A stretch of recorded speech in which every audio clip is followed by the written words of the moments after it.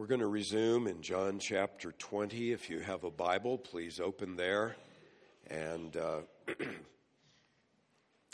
there should be an outline in your bulletin. There are printed messages at both exits. Feel free to grab one either now or later, or you can access those online if you have a computer device. Appreciate your prayers for me and that I'm going tonight to California to be with my dad who fell and had some bleeding on the brain, and he's not doing real well. And I'll return, Lord willing, early Wednesday morning. So appreciate your prayers there. We come to John chapter 12, verse 20, and down through verse 24. I was going to go through verse 26, but I think as you'll see from next week's sermon, there's far too much here to cover in one fell swoop. So just down through verse 24. Now there were some Greeks among those who were going up to worship at the feast. These then came to Philip, who was from Bethsaida of Galilee, and began to ask him, saying, "Sir, we wish to see Jesus." Philip came and told Andrew, and Andrew and Philip came and told Jesus. And Jesus answered them, saying, "The hour has come for the Son of Man to be glorified.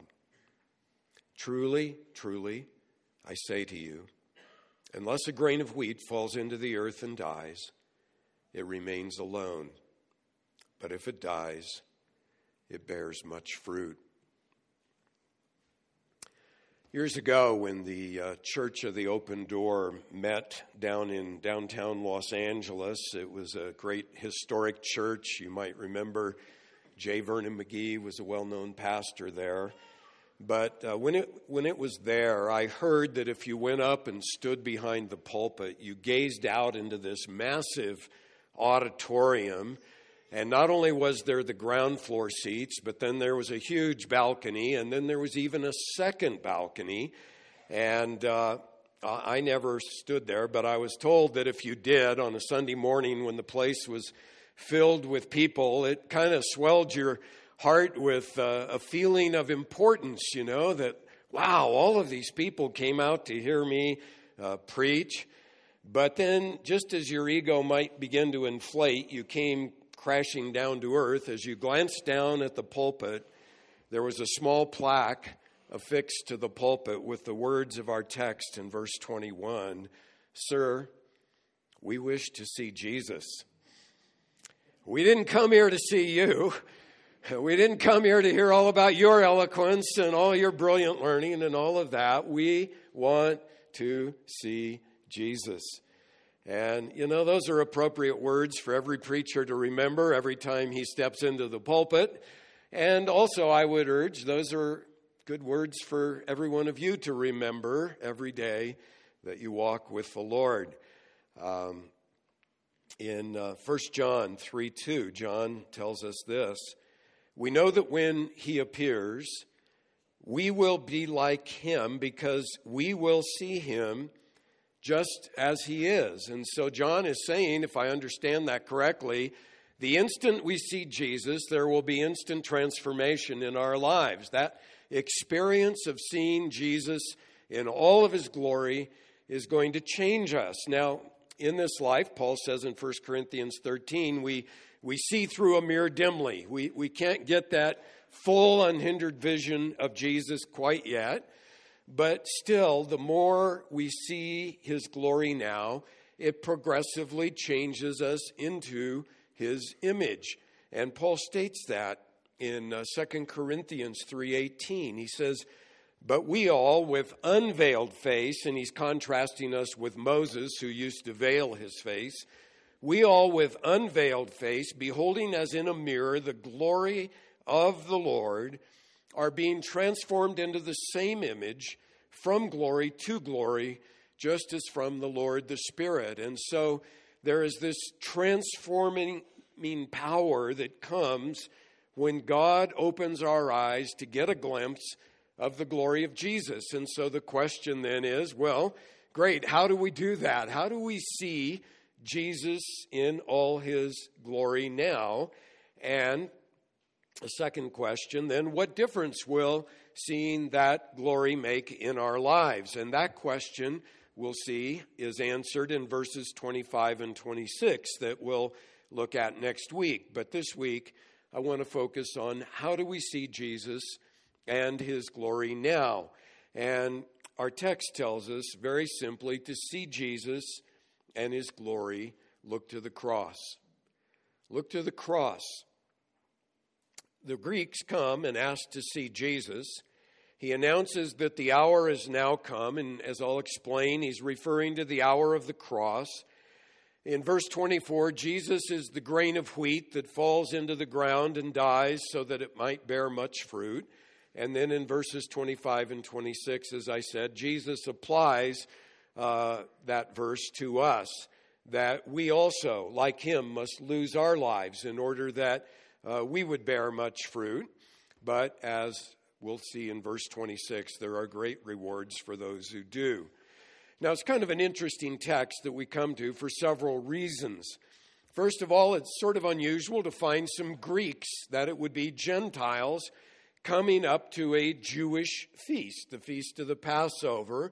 Probably they were proselytes to Judaism, and so they're coming to worship with a sea of Jews, probably 1 million Jews, flooding into the city for this great festival.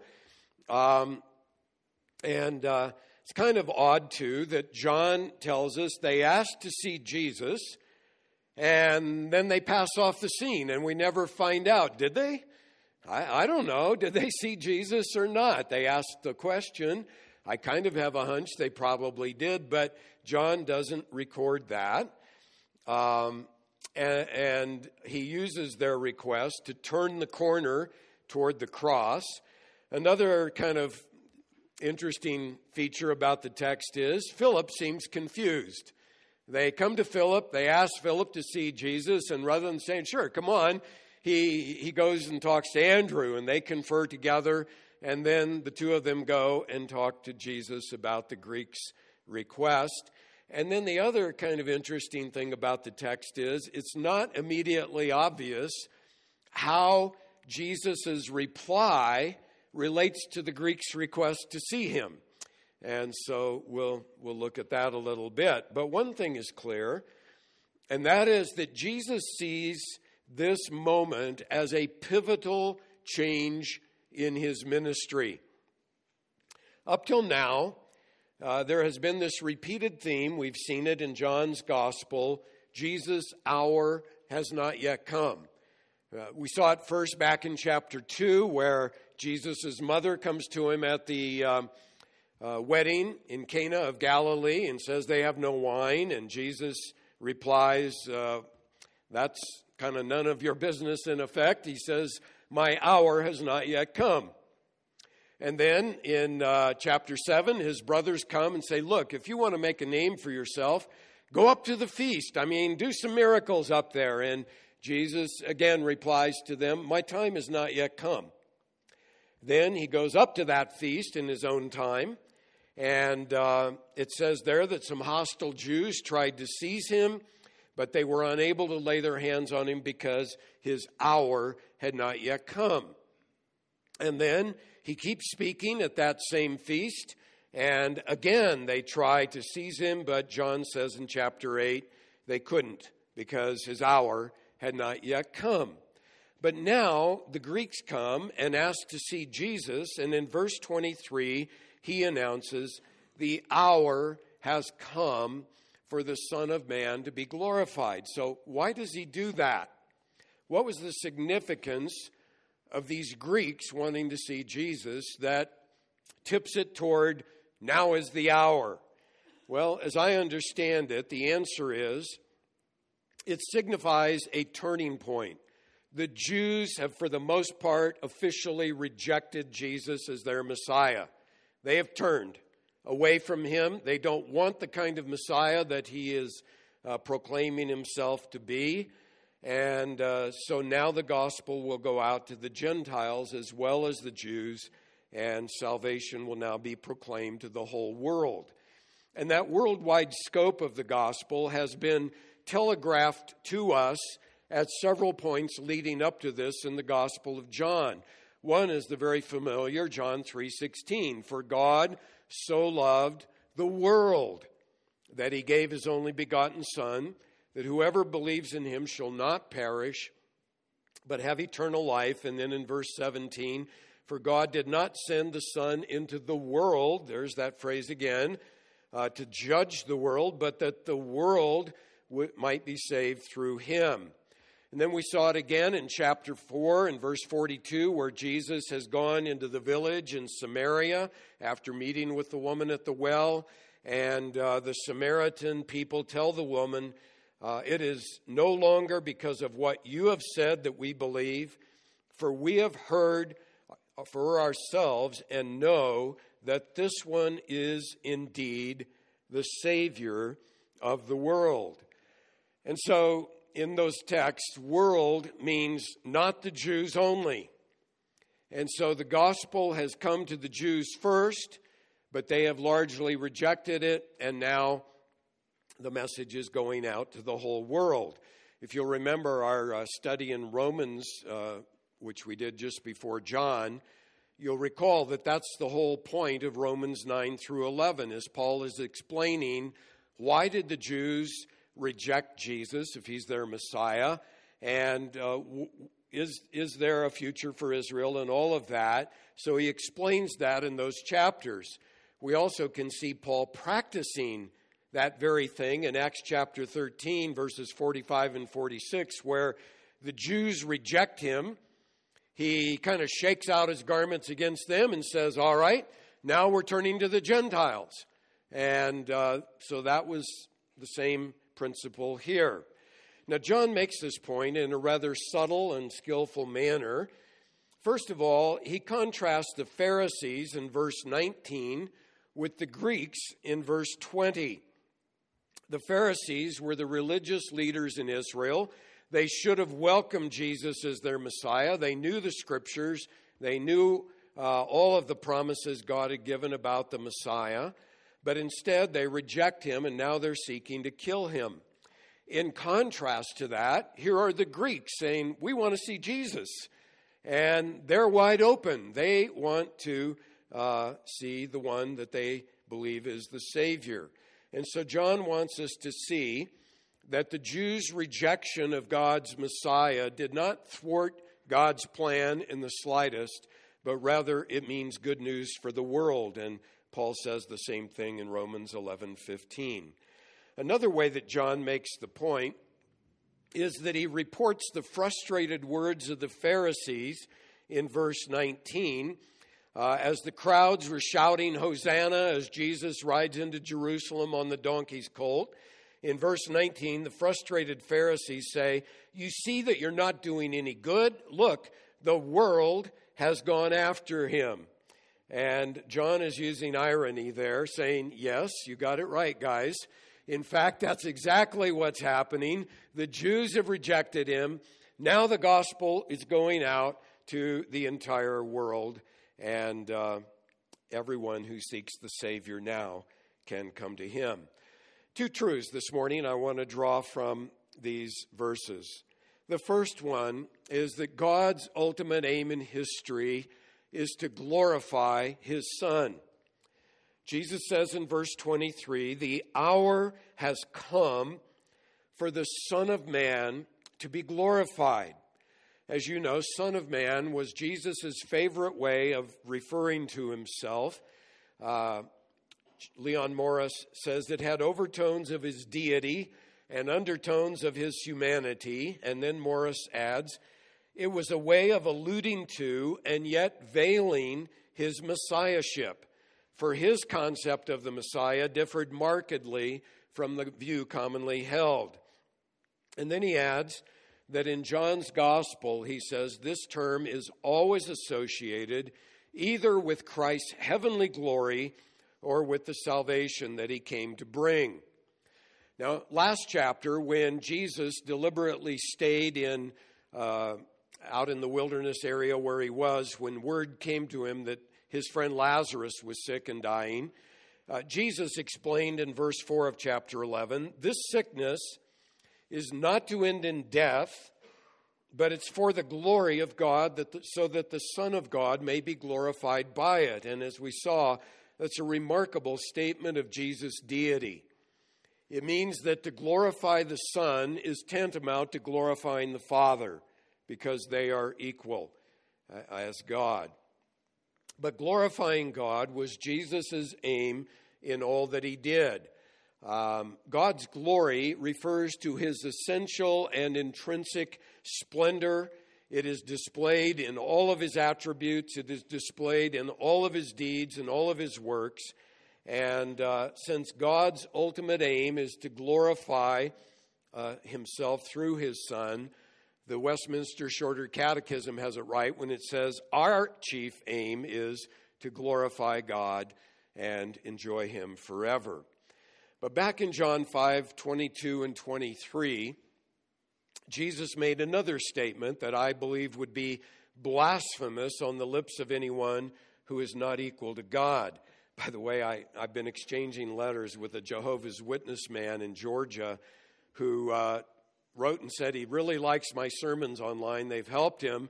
And then he's proceeded to try and convince me that Jesus is not God.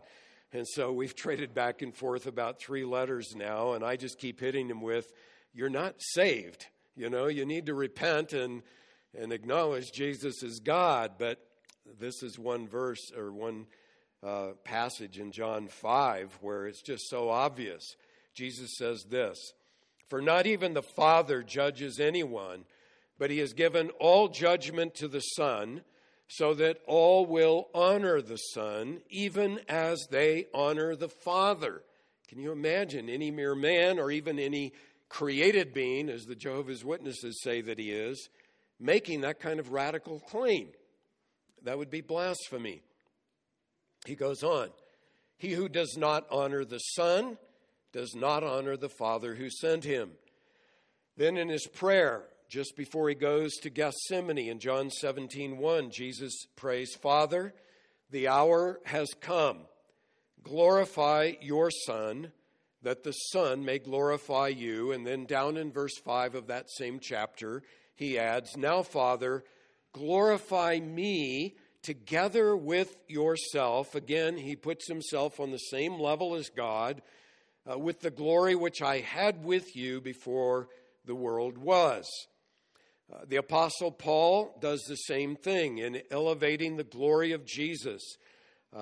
In Philippians 2, that well-known chapter about Jesus humbling himself, becoming obedient even to death on a cross, Paul adds in verses 9 through 11 there, for this reason also God highly exalted him and bestowed on him the name which is above every name, so that at the name of Jesus every knee should bow, of those who are in heaven and on earth and under the earth, and that every tongue will confess that Jesus is Lord, to the glory of God the Father.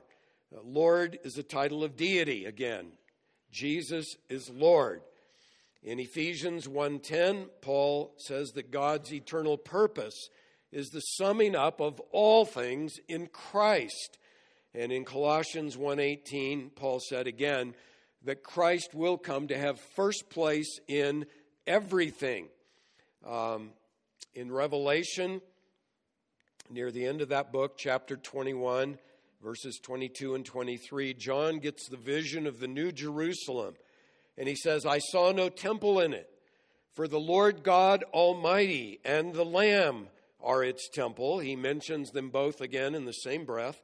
And the city has no need of the sun or of the moon to shine upon it, for the glory of the Lord has illumined it, and its lamp is the Lamb.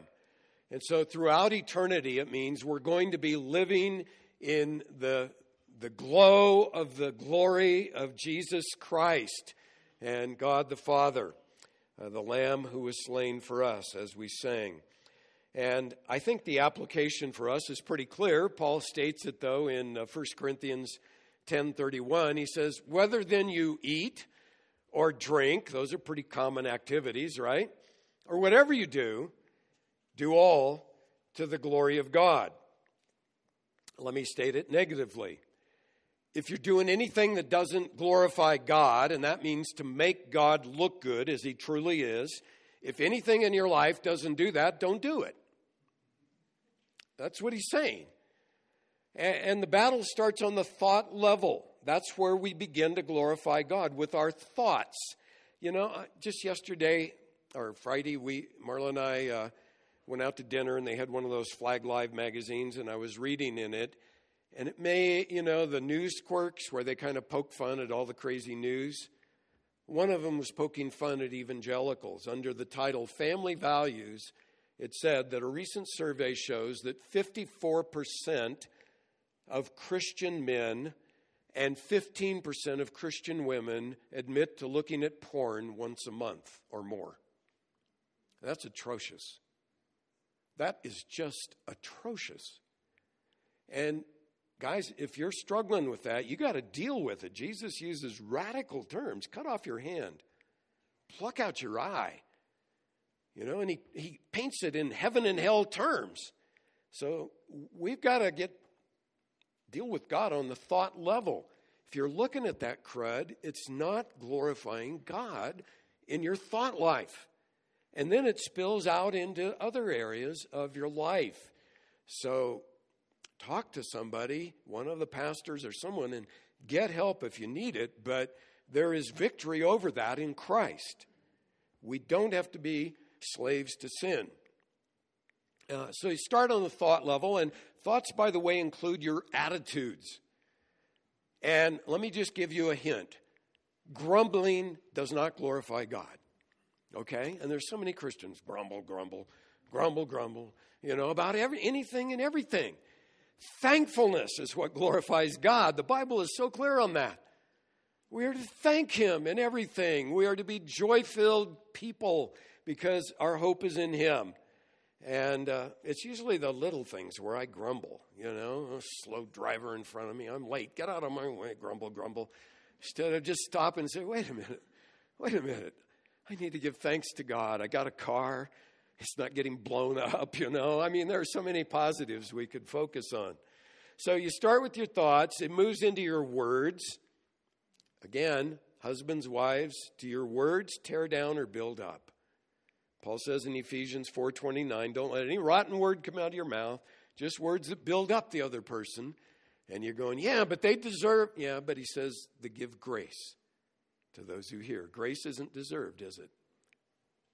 Grace is undeserved. So our speech should be gracious speech. And then, of course, our behavior. It flows out from there into our behavior. Think through this week. Did your behavior make God look good? So that others went, wow, that person's different. They got something I need. That's the idea here, is to glorify God. And since God's aim in history then is to glorify his Son, our aim in our history should be to glorify his Son in all that we do. That's the first truth. God's ultimate aim in history is to glorify Jesus. Secondly, the cross then reveals God's glory in Christ. As I said, when John says in verse 23, the hour has come for the Son of Man to be glorified, he's referring to the cross. The same is true in John 17:1 that we looked at. Father, the hour has come, glorify your Son. It's referring to the cross that is looming right in front of him. And so Jesus glorified the Father, and the Father glorified Jesus in Jesus' death and, of course, resurrection. And you say, well, how did that happen? At least three ways. We probably come up with, several dozen. But right in our text, I see at least three ways. First of all, the cross reveals Jesus' glory by having all people come to Jesus alone for salvation.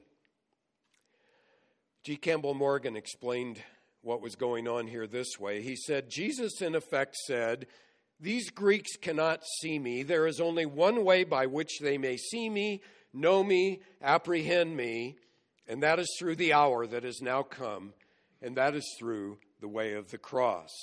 And so we have to understand Jesus is the grain of wheat in verse 24. that falls into the ground and dies, and thus produces much fruit. Centuries ago, Augustine explained, he spoke of himself. He himself was the grain that had to die and be multiplied, to suffer death through the unbelief of the Jews, and to be multiplied in the faith of many nations. As all of you who are gardeners know, if you keep a grain of wheat or any seed on your shelf, it doesn't do anything. It just sits there all by itself alone.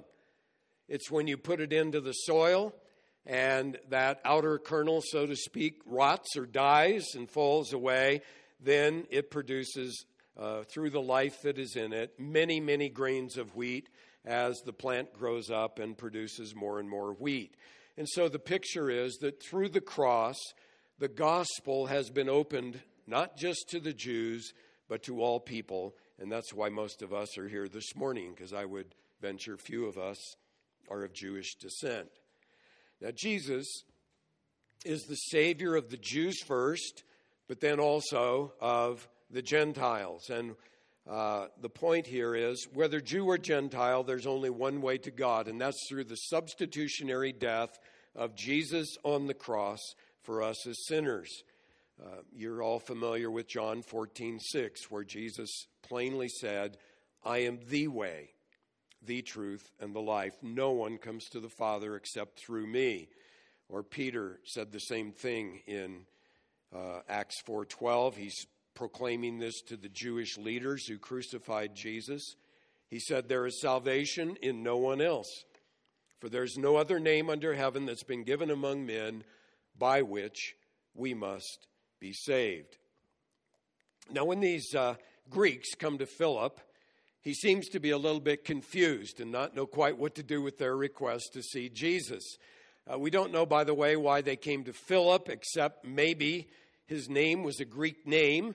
And John here adds that he was from Bethsaida of Galilee. That was a town way up north, bordering Gentile areas, so maybe they knew about him. We don't know.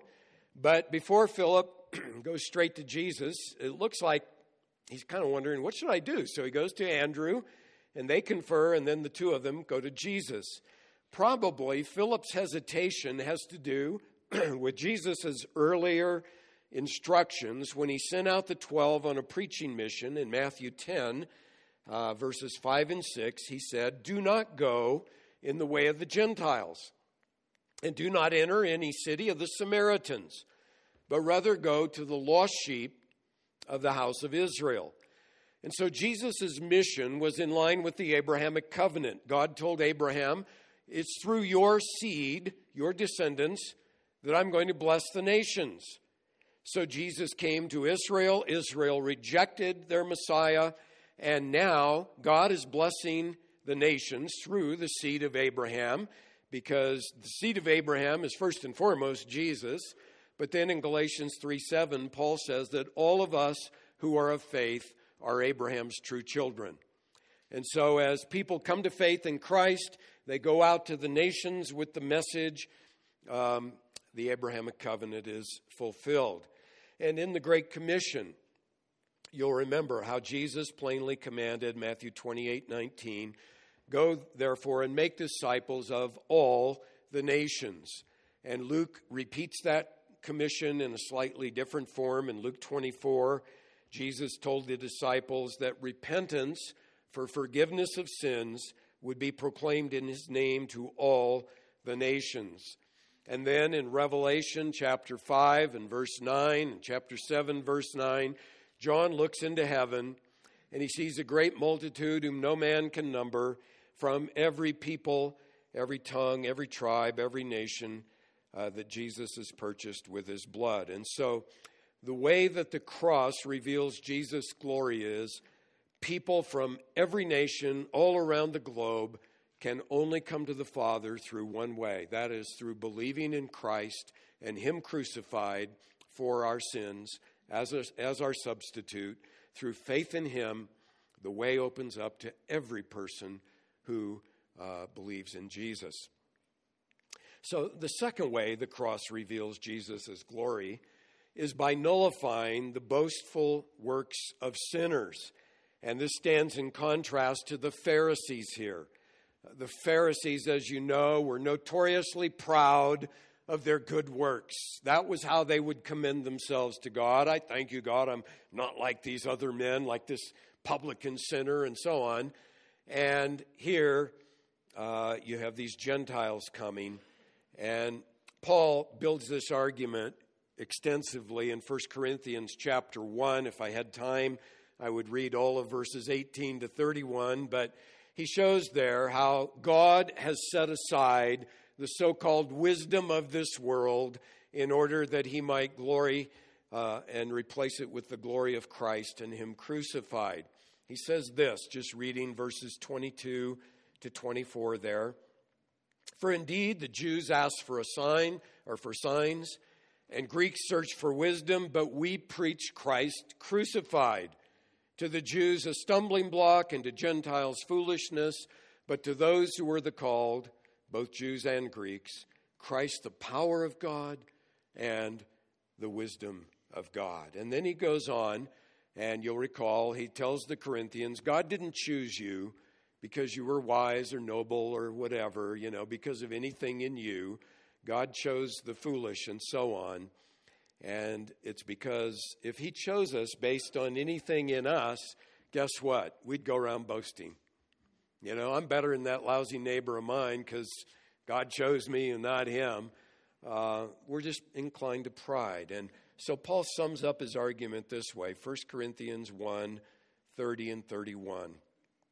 But by his doing, not your doing, by his doing, you're in Christ Jesus, who became to us wisdom from God and righteousness and sanctification and redemption, so that just as it is written, let him who boasts, boast in the Lord. And Paul builds a similar argument all through the book of Galatians, again, against the proud Judaizers. The Judaizers said, we believe in Jesus. Yeah, we just think you have to also keep the Jewish law, and especially circumcision. And so they were boasting in their works added to what Christ had done. And Paul argues there, well, if sinners can commend themselves to God by anything they've done, then God's glory gets diminished by that amount, and they can boast in themselves. And so his whole argument through Galatians is, no, you cannot boast in anything in yourself, only in what Christ did. And he sums it up at the end of the book there in Galatians 6:14. But may it never be that I would boast except in the cross of our Lord Jesus Christ, through which the world has been crucified to me and I to the world. And so what the cross means is God did everything for our salvation and we did nothing. He paid in full the debt that we owe. He satisfied God's righteous judgment against our sin. And so there's nothing we can do to qualify for heaven. The Bible simply says repent and believe in the Lord Jesus. And it even says that repentance and faith are gifts of God so that none would boast. Because God knew if I could boast in my repentance, I would. No, repentance is a gift. And the whole point, I realize there are people that stumble over the doctrine of election, but listen, here is the important, practical bottom line of the doctrine of election. Who gets the glory in your salvation? It's God. God gets it all, you get none. God chose you, and if he hadn't chosen you or me, I wouldn't have chosen him. I'd still be lost. And so it's about the glory of God in Christ on the cross. That's how Jesus' glory is revealed in the cross. And then the last way here, the cross reveals Jesus' glory by being the supreme revelation of God's perfect love and his perfect justice. They meet at the cross. The cross showed God's love, not just for the Jews, but as we saw in John 3:16, God so loved the world, all people.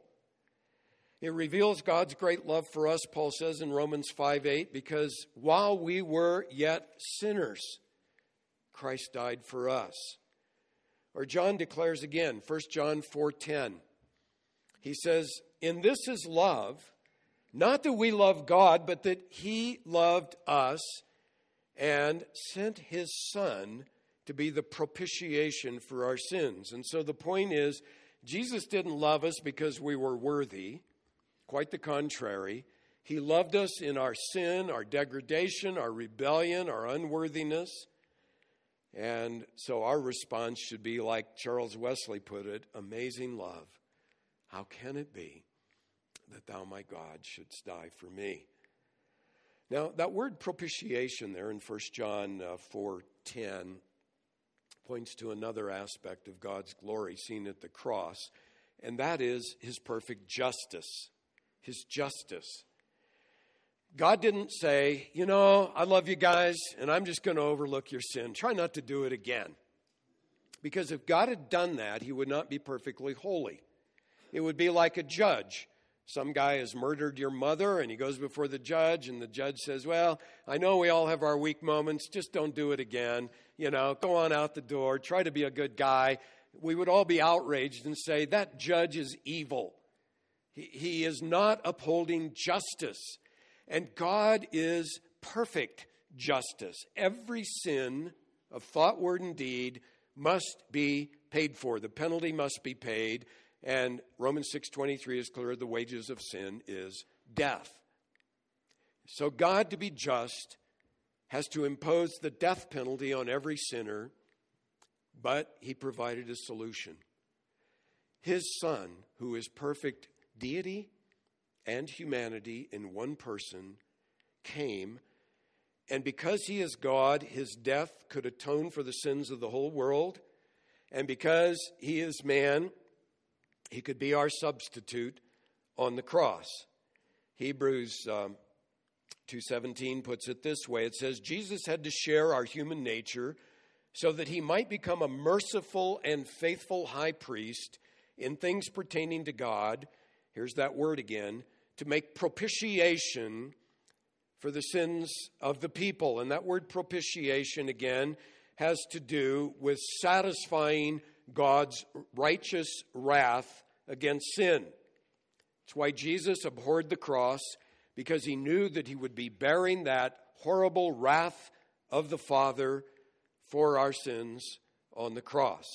And so at the cross, Jesus did that on behalf of all whom the Father gave him. If you want to read a classic scholarly book on the atonement, none is better than Leon Morris's Apostolic Preaching of the Cross. It's, again, a little scholarly. He has 2 whole chapters on the words for propitiation in the New Testament. And here's just how he sums up the whole argument. He says, thus the use of the concept of propitiation witnesses to 2 great realities. The one, the reality and the seriousness of the divine reaction against sin. And the other, the reality and the greatness of the divine love which provided the gift which should avert the wrath from men. And so again, the cross glorifies Jesus by showing that in him, God's perfect love for sinners and his perfect justice in making sure that the penalty is paid come together in Christ. And may I just say this morning, if you're not in Christ, you are under the wrath of God. John 3:36 says that. It's a frightening thing to realize. It means that if you died today, you would incur God's eternal wrath. Not a good place to be. But the Bible also says you don't need to be there. You don't need to be there because whoever calls on the name of the Lord will be saved. And so you can go out the door righteous before God, because the instant you believe in Christ, he imputes the very righteousness of Christ to your account, and Christ bears your sin.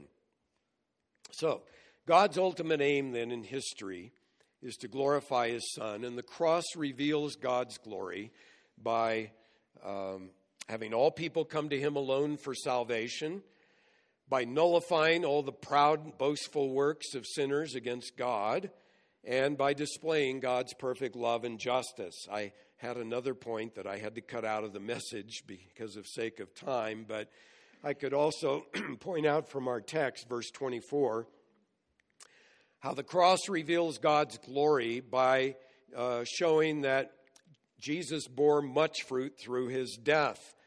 In John 6:39, Jesus said this, "This is the will of him who sent me, that of all that he has given me, I lose nothing, but raise it up on the last day." And what that verse means is, Jesus did not die saying, "Oh, I do hope that some will trust me and be saved." He died to secure the salvation of all whom the Father gave him. And he says, "I'm going to accomplish that work." So the cross is effectual, in other words. That remains for another sermon. But anyway, the cross glorifies Jesus. And so my point is this. To see Jesus, you don't have to pray for some mystical experience, where he appears in a tortilla or something. No, that's not the way to see Jesus. The way to see Jesus is to read the New Testament and the accounts of his cross, which take up the bulk of Matthew, Mark, Luke, and John, and say, "Oh God, open my eyes to see the glory of Christ on the cross." It reveals Jesus' glory. And just meditate often on that truth. When you do, it will humble your pride. And for all of us, pride is our number one enemy. It is the biggest impediment I have to love God and to love others.